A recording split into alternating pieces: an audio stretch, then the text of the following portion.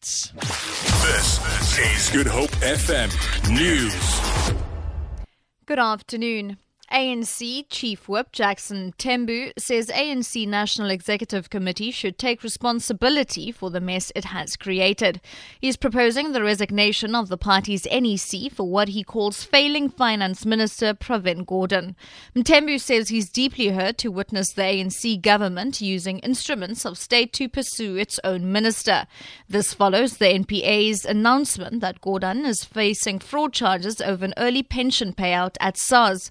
Mthembu says the NEC, including himself and President Jacob Zuma, must resign for the ANC to regain public confidence. Because we have messed up, we have lost confidence of our people, we lost 3 metros, we have got to regain that confidence of our people.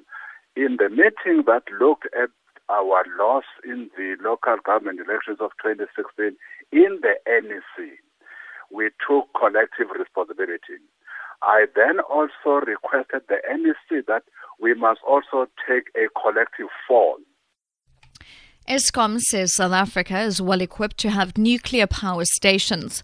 The power utility says the country has a nuclear safety culture, with Kuberg having operated safely for over 32 years. Some people are against nuclear power stations because of fear of radiation.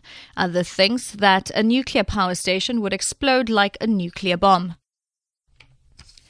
The University of the Western Cape says academic activities will continue through online platforms tomorrow.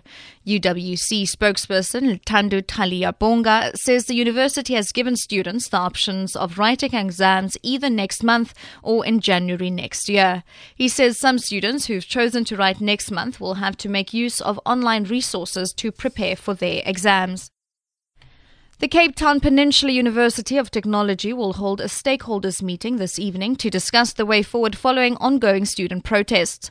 CPUT spokesperson Lauren Kansley says the acting vice-chancellor will issue a statement with regard to the resumption of the academic program after the meeting. She says so far it's clear what will happen, or rather not clear what will happen tomorrow. CPUT earlier moved some of its operations to the Wingfield military base in Goodwood in light of violent protests at the institution.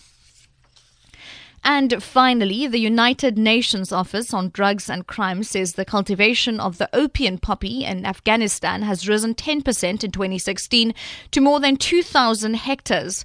Due to favorable weather conditions, this year's harvest is estimated to be 40% larger than last year's. Cultivation dropped last year due to drought conditions, but it has been on the rise in the past decade, fueling the Taliban insurgency and spurring a growing crisis of drug addiction, despite costly US-led counter-narcotics programs. The report also says cultivation is spreading to new areas of Afghanistan amid a worsening security situation and a drop-off in international donor support. For Good Hope FM News, I'm Shirley Barnes.